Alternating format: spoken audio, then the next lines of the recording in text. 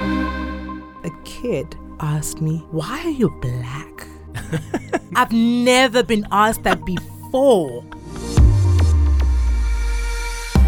Welcome to Mosaic of China, a podcast about people who are making their mark in China. I'm your host, Oscar Fuchs. This episode is very special to me. In 1999 to 2001, I worked as an English teacher in rural Japan. I was this 21-year-old white boy from northwest London in the town of about 12,000 people, somewhere in between Kobe and Hiroshima. And in that town, in that context, I was exotic. And over the course of those 2 years, I got to know a very specific feeling. And I don't know if this feeling even has a name. It was the feeling you get when you're being recruited by someone to be their friend. Now that wasn't racism, that wasn't discrimination. But what is it when you're being made to feel like you're just this colourful new butterfly in someone's collection? It's only now, over 2 decades later, that I'm starting to figure this out. I grew up in a multicultural environment in London, where I just had friends who were people of colour by default. If someone had asked me then whether I had a diverse group of friends, it would be just like that joke about one fish saying, "The water's warm today," and the other one replying, "What's water?" It's just there all around you, and you don't question it. But now I find myself in China, and I realise that my friends aren't, by default, as diverse as before. And so what is the solution to this, without becoming one of those well-meaning individuals I learnt to detest in the Japanese countryside 20 years ago? I'm so grateful to today's guest, not just for what she is doing to address this type of exposure deficit in China, but for doing it with a humour that is so infectious. You'll hear it right from the start, and our conversation should resonate with you no matter who you are or where in the world you're listening. Also, my catch-up interview with Yael Farjun from Season 1, Episode 12 at the end of today's show is also very special, so stick around until the end. Thank you for coming, Noxie. Absolutely. I am happy. I am here. Let's do this. I want to say your name properly. Your name is Noxola, right? Oh, you're getting there. You've been practicing at home. How many times a day? Oh, let me tell you. It's a 35-minute walk from my home to this studio. And I was saying Noxola all the way. See, guys, be like Oscar. Do what Oscar does. So it's Noxolo. I do prefer being called Noxolo because that's my name and it has such a beautiful meaning. It means mother of peace. So I want to get people into the habit of, trying out these complicated names instead of being scared by these names. Let's rather learn like how you've been doing, and I appreciate that. But if you can't say Noxolo, Noxie is okay. Noxie. Yeah. Well, let's see, because I have to go into kind of like a meditative state to actually say it sometimes. Align your chakra. Okay, but thank you for giving me the way out by saying Noxie. And people in China would call you Noxie or... They call me Noxie. Well, before we get into that, let us talk about the object which represents your life in China. So what did you bring? It's a photograph from the first original play that I put on in Shanghai. And the image for me symbolizes the journey and why I have to keep going in the journey. And the person who gave me this image as a gift is a friend who I met on that day. It's a snap from a moment in the play. I don't remember exactly which part of the play this was in, but we were just led by the energy of the moment. Nice. Yeah. And so you brought a photo of it. Why didn't you bring the actual thing itself? I couldn't bring it because I have to run around the city today. And I don't want to carry this image the whole time. I'm happy you actually brought it as a photo because it really does symbolize how you live your life, which is rushing from one thing to the next, right? You are hustling. That's interesting. Whenever I've encountered you in person or when we're messaging each other on the text, you're always like, okay, I've got this on, I can't do this now, I've got this next. Like, you are on the move. That's true. And I've called myself out recently. Oh, right. And recently was 2 days ago. Taking 30 minutes just to go and clear your mind and do something nice for yourself is so important. It's so healthy. So you are correct. I am always on the go. I don't like it. Can I just Can somebody just make me a housewife? Oh my word. That's so funny. Well, yes, I agree with the need to walk around. And, I wouldn't have been able to practice Nongolo all morning. There we go. If you're cooped up in the studio. Well, you are someone who is hard to compartmentalize. So how would I introduce you? What is your title? Like, how do you introduce yourself? It depends where I am and who I'm speaking to. I don't generally introduce myself as anything else but Nokolo. Right? It's like, in China when you meet somebody for the first time, especially like if it's like an event and the go-to is where you're from. If I've had a conversation for even 15 minutes and you haven't brought up where you're from, I'm like, this is an amazing conversation. Oh, that's so funny. Because there's so many other things to talk about in a room. Maybe there's food in the room. Maybe, this is an interesting book launch. There's the reason why we're in that room for the event. So there's other things to speak about. So I just step into a room. Hi, I'm Nokolo, and who are you? And then we speak about other things. And if it's a space where I want to work with somebody, collaborate with somebody, then I would speak on that. I would introduce myself as a writer, if that's what I would like to be known for in that space, or a dancer, if that's what I would like to be known in that space, or a budding entrepreneur, if that's what I want to be known for in that space. So it depends. Yeah. And you've touched upon a lot of what I wanted to talk to you about because, it's about your identity.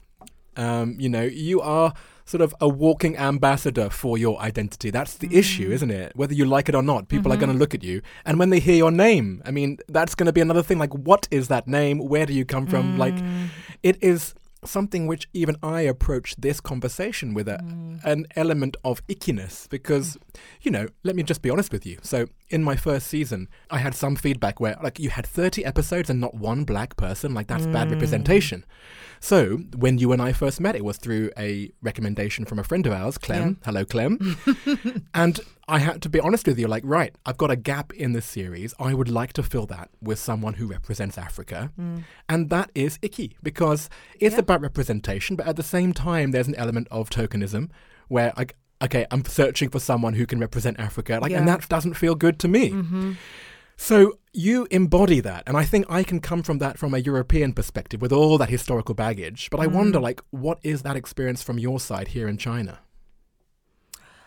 When you approached me, I appreciated your honesty. And that's the only reason I was so open to you as a person and what you do. Because if you're not exposed to people, how do you then know those kind of people? It's all about association, it's all about relationships. I'm not sure if I am an ambassador, like an African ambassador, because I look at all these different countries of Africa and these cultures that I don't know of, places that I'm yet to go to myself and just really learn what this country is about, who these people are about. I'm like, how can I then represent that when I don't know anything about that, And yet, you probably are called upon it. There we go. It's not about really internally. It's about what the external pressure is putting onto you. And therefore, because of that, and it's actually not a bad pressure, because it's something that I should be immersing myself in, should be understanding better. Like even in school, in history, I did history, and I love history. European history, I know it. Industrial Revolution. Ask me anything. I'll tell you. What? Napoleon Bonaparte. The Cold War. Anything. Anything. African history, even South African history was just touched on. It's only when I was older, I was like, no, man, I don't know anything about my own continent. Yeah. Which was essentially one country. Yeah. Once upon a time, before Oscar came. Oh, no. Don't blame it on me. But absolutely, I embody that. And I think part of where I come from is with that European background. And that's why it's fascinating to talk to you in the context of China, which is distant from there. And I'm the same as you. Like, I never had to question my identity before I came to Asia for the first time, where suddenly I had to represent white people, Europeans. They had no idea the difference between an English person, a Polish person, or you name it, a Jew or a Christian. It's all the same. It's all homogenous just the West. Society is you learn so much. Yeah. you never have to ask yourself, well, who am I, when you're actually in that environment, right? Mm-hmm. I mean, let's talk about that. Let's talk about where you come from. Yes. So you said that your name means, what was it? Mother of Peace. And what language is that? It's a Zulu name, but it's also a Xhosa name, but we were one thing before the tribes separated. Oh. So I'm Right. from South Africa, grew up in a city called Durban. Right. Yes. And then you would identify as more Zulu or more Xhosa? You got the click. I'm definitely Zulu. Uh-huh. I grew up in a Zulu province. My surname is Zulu. My father's Zulu. Yeah, Right. And so what languages would you have spoken at home? Zulu. Just And Zulu. English? Not really. Oh. English is for school, but with my mother, we speak Zulu. And so you said that you had this affinity with European history. Like, what was that? Did you have some kind of affiliation with Europe, or? It was just what I was being taught, to the point where when I could travel on my own, I wanted to go to Europe. Now I'm like, no, I want to go and explore Africa. I want to go and eat African food that I've never smelt, that I don't even know how to pronounce, that I don't even know exists. So it was just what I was exposed to, what I was being fed. And that's a function of the syllabus itself still being like from... I just picked this. And that's... Oh my God. And that's a function of the syllabus still sort of having the remnants of European influence. Not even just the syllabus. Our school song was quite colonial, and not knowing what I was singing, I was just like Yes. belting it out. So the fact that it wasn't apparent to me that it was so problematic speaking about these essentially invaders who came to Africa, and we're praising them for their heroic deeds. Yes.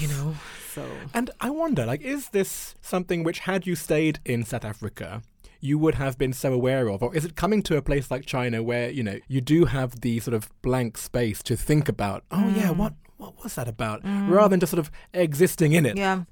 I think if I had stayed in South Africa, I'd be the way that I am right now because of the people that I surround myself with.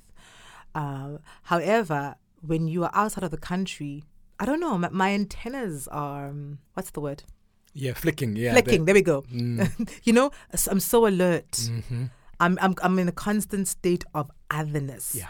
So now I'm questioning why.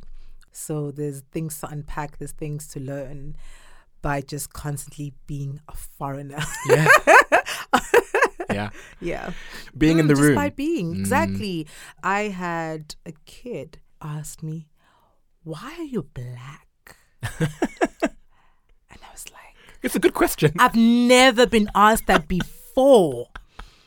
And I mean, I'm not angry at this kid. Yeah. I was like, so such questions exist?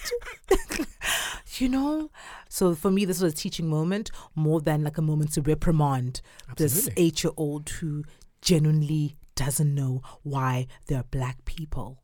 I don't know whether he knew why there are white people, but I'm just going to like address what he's, asking right now. So I treated the moment with such kindness. Yeah. So, But this is what I mean. Like, when you are here and confronted with such a question, like, you would never be confronted with that question anywhere else. no. And so that's why I think it is an interesting experience to actually have to then think, why am I black? Like, it actually is a good question. When you say it's a good question, can you tell me, like, what do you mean by that? Well, because then you say, well, it's about pigment. It's about my genes. It's about the historical evolution of how people traveled around the world and how people somehow changed through breeding and through, going through different changes because of their environments. And boom, you're already thinking about things that in the normal course of your life in South Africa, you would never have to think about that. And that's just a silly example, of course. No, it's not a silly example. It's an example that I would not think about. But now I'm like, interesting. Because for me, I'm black because I am. Yeah. Full stop. Actually, that's the better answer. Yeah. That is because actually, if you go down the line that I was going down, you almost have to like justify your blackness. Like, no. So, Exactly. I can see why your answer would have been the right one at that time. So tell me about growing up in Durban. That's where you said you were from, right? Was that a big city? Were you in like one of the like suburbs? I had a beautiful childhood. I'm sure like there were things that I didn't like about my childhood, but I can't even remember them. The place that I spent most of my time in growing up, Umlazi, it was very community based. Everybody supported each other. If somebody passed away, you best believe everybody on that street is coming through to help or taking care of the family, whatever is needed. So even if you didn't have much, if you didn't have enough food, you didn't have to worry about sleeping on an empty stomach. You could just go to the neighbor and they would understand. Right. So it was just a very supportive community full of Ubuntu. What's Ubuntu? Ubuntu essentially means I am because you are. Ah. So it's knowing that nobody exists exclusively. We need each other to keep going, to grow. It's very simple.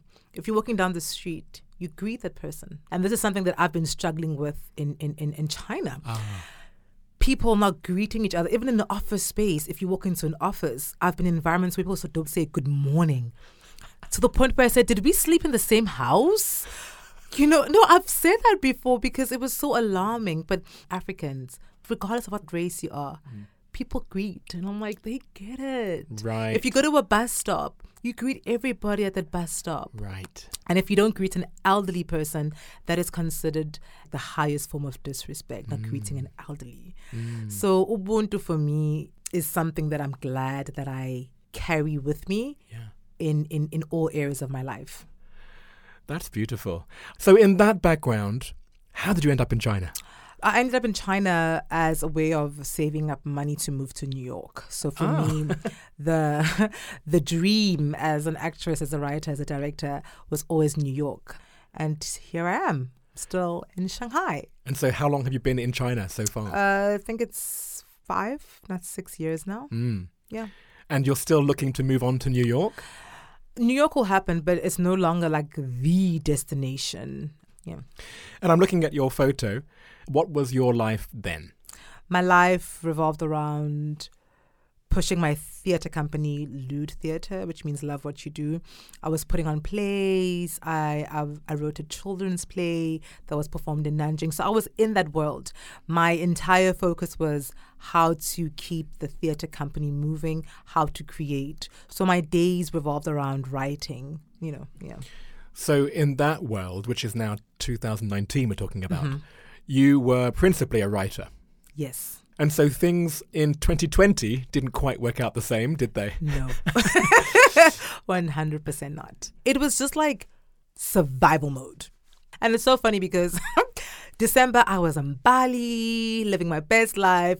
It's like, okay, I've got these lucrative contracts that I've gotten myself into, which are going to set me for 6 months of the year, which is fabulous, that I just focus on writing. Then life happened. Then it's like, oh, you should have saved better. Then I realized that, okay, there has been a big gap in my finances. I know nothing. This is my approach in life. I know nothing about business. I'm still learning on how to build a legacy and being financially smart. I don't come from money because historically, people who look like me in my country weren't supposed to have generational wealth. So I need to be part of the group of people who break that. And even having money, it's not the same as having wealth, right? Exactly. Exactly. It's not the same. I can't even blame my family for not teaching me how to manage money because nobody taught them that. It was all about survival. So Ndawa Africa, which is Africa the Place, is what I created, which revolves around curating different experiences from the Afro diaspora. So we have film, we have cultural events, we have markets. It's so new. That's why sometimes I stop myself from being hard on myself. I'm like, you just started. Easy, Tiger. Give it time, give it time. You've been doing all that you can do just to solidify the foundation. Now you will build. And this reminds me of what you said earlier about how you want to actually know more about the variety of countries around Africa. Is this something which you're doing through this process? Trying to do. So at this point, I'm doing what I can do. For example, with the films, right? The goal is to screen films or documentaries from the Afro diaspora. But the filmmakers who I've managed to get into contact with are mostly South African. And I'm like, no, but I want somebody from Senegal. I want somebody from Morocco. I want the Afro diaspora. You got to start somewhere, right? Exactly. But the next film was filmed in Burkina Faso. So I was like, yay. That's so funny. You're being just as tokenistic as I am. Great. Exposed. No, but it's a great film. It's a great film. Yeah. If you can have the intersection between diversity and quality, which is exactly what I have in this interview, hello, Hi. then that's obviously what you're looking Yes, for. Exactly. Interesting. And so talk to me about the events element. You've put on some markets and events. Yes, I put on markets. The markets is intended to bring business owners and service providers from the Afro-diaspora, people who are already existing and people who want to start.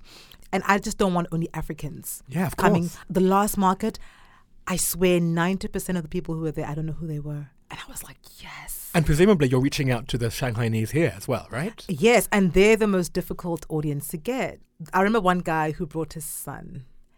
And there was a band, Ghanaian and Filipino trio. This boy was dancing the whole time. And the dad said, he's having so much fun. Why don't I know about this? And he called his wife to, hey, bring the other son, come through. It's lovely here. You know, so it's something that can definitely be enjoyable once they become part of it. So I'm really hoping to grow. And I know I will. The community will grow in diversity. Yeah. If I was in London, I would see this more often. You know, you walk down the street and there's a Venezuelan bar and then there is the Kenyan restaurant, like whatever. The world is there. And Shanghai is definitely getting there. But I don't see as much African stuff and I don't see as many African people as I would on the street elsewhere. Neither do I. And it's funny that you say that because before I got into events, me and my friends would always say, where do African people hang out? Just black people in general. Yeah, right. Are there these underground spots that we don't know of? Because I want to be there. I want to be in there. Sign me up. And what is the answer? We don't know. It doesn't, I'm like, okay, I know that there's a community, but I don't see it. So I still don't have the answer to that. But then you create these markets and suddenly they appear. Suddenly people come through. Yeah. And I mean, there are other people doing, similar things. And they also bring the community together. So it's good that there are people out here who are trying to bring us together. Because every time I'm at my events, I love it. It feels like I'm at my grandmother's house. There's laughter, there's the smell of food, there's just like that busyness, that energy that is so familiar to home. Yeah. So it's like a piece of home. Well, thank you so much, Noxie. Thank you for having me. This was fun. But we are not done. We're going on to part 2. Oh, yes. Okay, part 2. We'll start with question 1. What is your favorite China-related fact? Ice cream was discovered in China. What? But perfected by the Italians. Wow, that's for real? That's for real, for real. Look it up, guys. I've never heard that. That's incredible. Right? Do you have a favorite word or phrase in Chinese? I do. 可以.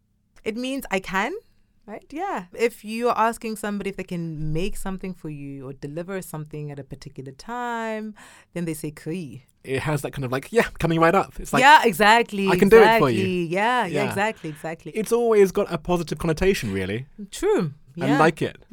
What's your favorite destination within China? She's struggling because you've lived in different places, right? Where have you lived actually? Hefei and Nanjing. I'm so embarrassed. I haven't traveled a lot in China. Really? I've been to Anji. Beautiful. Yeah. Though the further you get away from the city, the better, And what's Hefei like? So you first lived there when you first arrived. It's intimate. It's chilled. Yeah. Yeah. Like there's no pressure to see the sights, I guess. It's just one of those cities where... Exactly. Just live. You just live there. There's not too much happening. There's not too many options. So you really get to focus on just building your relationships that you have. Yeah. I was going to the same foreign bar like all the time. Just walk in there, hey, everybody knows each other. It was so chilled. Yeah. 100%. Ubuntu. 100%. 100%. If you left China, what would you miss the most and what would you miss the least? WeChat Pay, I would miss the most. Ah, yeah. I love not carrying money. Yeah. There's these conveniences here that I believe are 5 years, 10 years ahead of other parts in the world. The one thing I will not miss is not being able to see the sky. it never gets old. Whenever I get home, I'm like a little kid, just lost in wonder. I'm like, oh my goodness, the sky is so blue. I can actually see stars. And I can taste the air when I land in Durban. You land by the ocean. You can just taste the sea salt. And the air just hits you differently, man. So that's the one thing I will not miss, is walking outside and not seeing the sky. Is there anything that still surprises you about life in China? How time moves differently here than the rest of the world. We're in a whole other planet. Time moves so quickly here. And I've tested that out because there was a time where I was living at home for a year. And I had so much time. You can go to Thailand. You can go to the Philippines. Yeah, it's holiday, sure. But I just feel like I have more time when I'm not here. Yeah. Things are moving so fast. You feel like, oh, you've missed something. This city's on steroids. Yeah. The city's on steroids.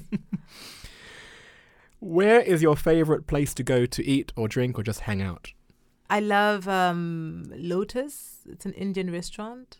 I just go and sit on the cushions. And it feels so cozy. And Indian food is one of my favorite cuisines. It's just like a taste of home. Yeah. What is the best or the worst purchase you've made in China? Skirts. Oh. I don't even know what it is with skirts on Taobao. Okay. You know, in China, I'm a 5XL apparently. I don't even feel bad about it because I'm like, you're not, honey, you're not. But even saying 5XL is not what the truth is. The truth is it's XXXXXL. Just seeing the 5X. They make you see the X's, like you follow them. Phew, these X's are not ending. So the worst purchase are skirts. I have not been able to wear cute skirts in China. Thank you, China. Oh, I love it. Oh, yeah. Man. What is your favorite WeChat sticker? The first one is the girl with... That means so many different things. It can mean I'm being naughty or hi in a cute way. It means so many different things. And I love her expression. Yes. Number 2, that is my life most of the time. I'm like, what do I do? This is just too much. Oh, that's a good one. What is your go-to song to sing at KTV?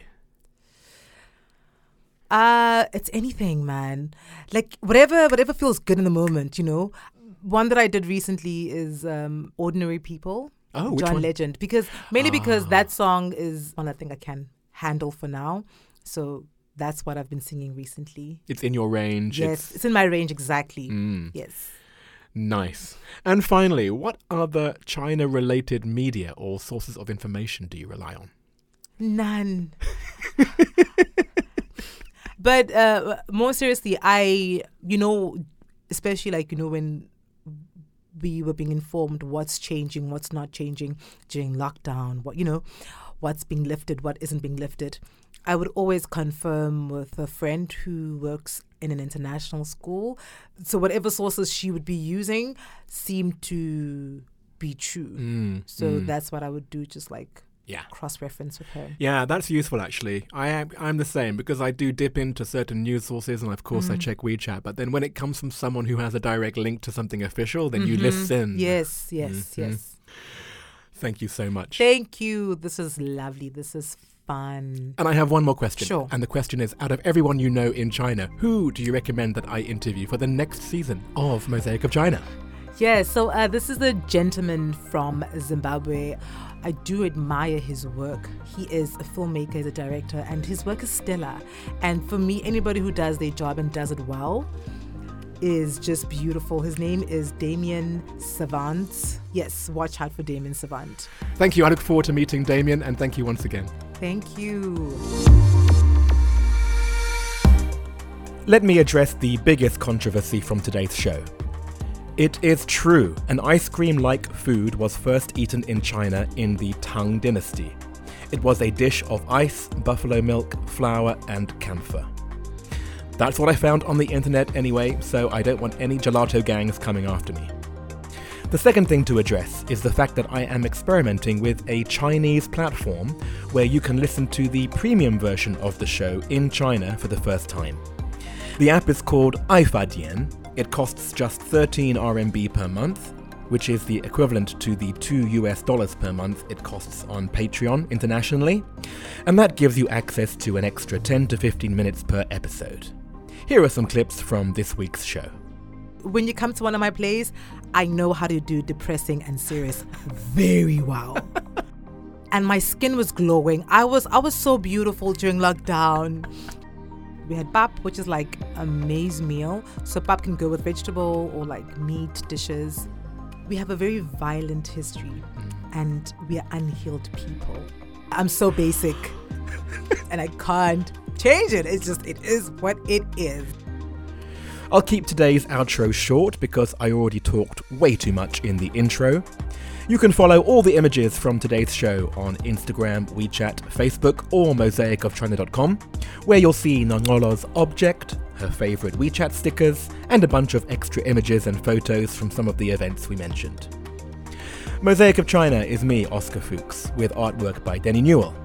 The catch-up chat with Yael Farjun from last season is coming right up, and we'll be back next week with episode 15, which will be the halfway point of season 2.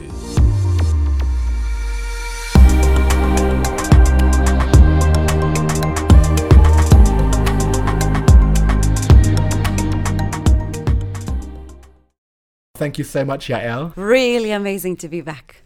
You've just come out of quarantine, correct? Yes, about a week ago, something like that. Yes. Welcome back to Shanghai. Thank you. You have an interesting story because you actually stayed in China quite a long time and then at a random time you decided to leave. Yes, it was horrible timing, I would say. But yes, I left about 5 or 6 days before China decided to close the skies, and then I was stuck outside. Right. Yes. But you knew you'd be stuck. Like, we had the Yes. conversation. Yes. And you had a lot of things going on. It was a very difficult situation for Very you. emotional too, I have to Yeah. say. I think my emotions overcame the rational part in that sense. Yeah. Really? Yeah. So what was the calculus? Well, I was here when everything happened, and because of COVID, I had to close my business anyways because tourism wasn't going to happen. Right, because I should mention, so in our episode, you talked about your research project with Yes. Jewish refugees, but your identity actually is in tourism. That was my business. I owned a travel agency and an online travel agency, so technically 2 businesses or 2 operations, but both in inbound tourism, meaning people coming from abroad. Yes. And of course, when the pandemic started, all of that was gone. So for the first 2 months, it was all about survival, I would say, and kind of like realization of the new situation, trying to figure out what to do next and how. And then a few things came into the equation. First of all, it was almost a holiday in Israel, Passover, which I originally anyways planned to go. And I'd say that coupling with the fact that I took care of a dog of a good friend. They went out traveling for the Chinese New Year and then they couldn't come back. So I had the dog with me and they decided to continue to Israel after that. So I had their dog with me and I had to get it out of China and bring it back to them. Then there was just this very short window, that I could actually take it out before every other country started closing their skies. So Right, so you had to make a decision quickly, right? yes. Yeah, that was crazy. It was. And I do have to admit, taking the dog with me on the flight was much more stressful than I thought it would be. Oh, no. I was really very, very concerned about it. Yeah. And its health and well-being, let's Yeah. say. So And that was really the main point of you doing this. It was to Yes. reunite the dog with its owners. Yes. Yeah. Well, tell me then. So you mentioned at the beginning that you had to say goodbye to your company. So Yeah. what was that process and what are you doing these days? Okay, so it was a necessity. I mean, I understood that this is what I need to do. I tried to do it the best way I could. So I reached out to all of our followers in the different platforms and I made it public announcement, pretty clear, just to let them know that we are stopping. Which was after how many years? 10 years. Wow. Yeah. The one thing that I couldn't let go of was the online company. So I left the website there online and I didn't touch it. And just this last Saturday, actually, I had to make a decision whether or not I keep it online because we keep spending money on it and it's not working technically. So I was like, okay, it's time to close it off completely. And I went sitting in Wagas. I opened my computer. I logged into the website. I took a look at it. I started taking screenshots of all the pages saying goodbye. And I didn't think it's going to be so hard. But I found myself sitting there and crying, actually crying. Yes. Yeah, but it's, you know, it's 10 years of work and it's not easy to say goodbye, but it's necessary. And that's just what it is. Oh, you're making me cry too. I didn't think it will be so hard, but I actually realized I'm grieving in a way. Closing it down was kind of like an end of an era, right? Totally. And it's been a lot of who I am and was and everything that I built in China. Yes. And suddenly it was kind of like very distinctive ending. You know, it's gone. Now, if you go online now, you won't see it. Oh, well, thank you for sharing that. So now you are in a process of working out the next step? Yes, sort of. So from an entrepreneur, I moved into being an intrapreneur, meaning sort of an entrepreneur within an existing organization. So I'm working now with a company based in China and operating here for 20 years now.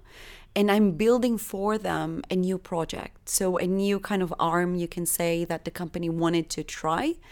And they hired me to do it. So I get to still keep my entrepreneurial spirit and way of working, but within an existing organization and company. So I have a lot of support with the existing teams, which is incredible.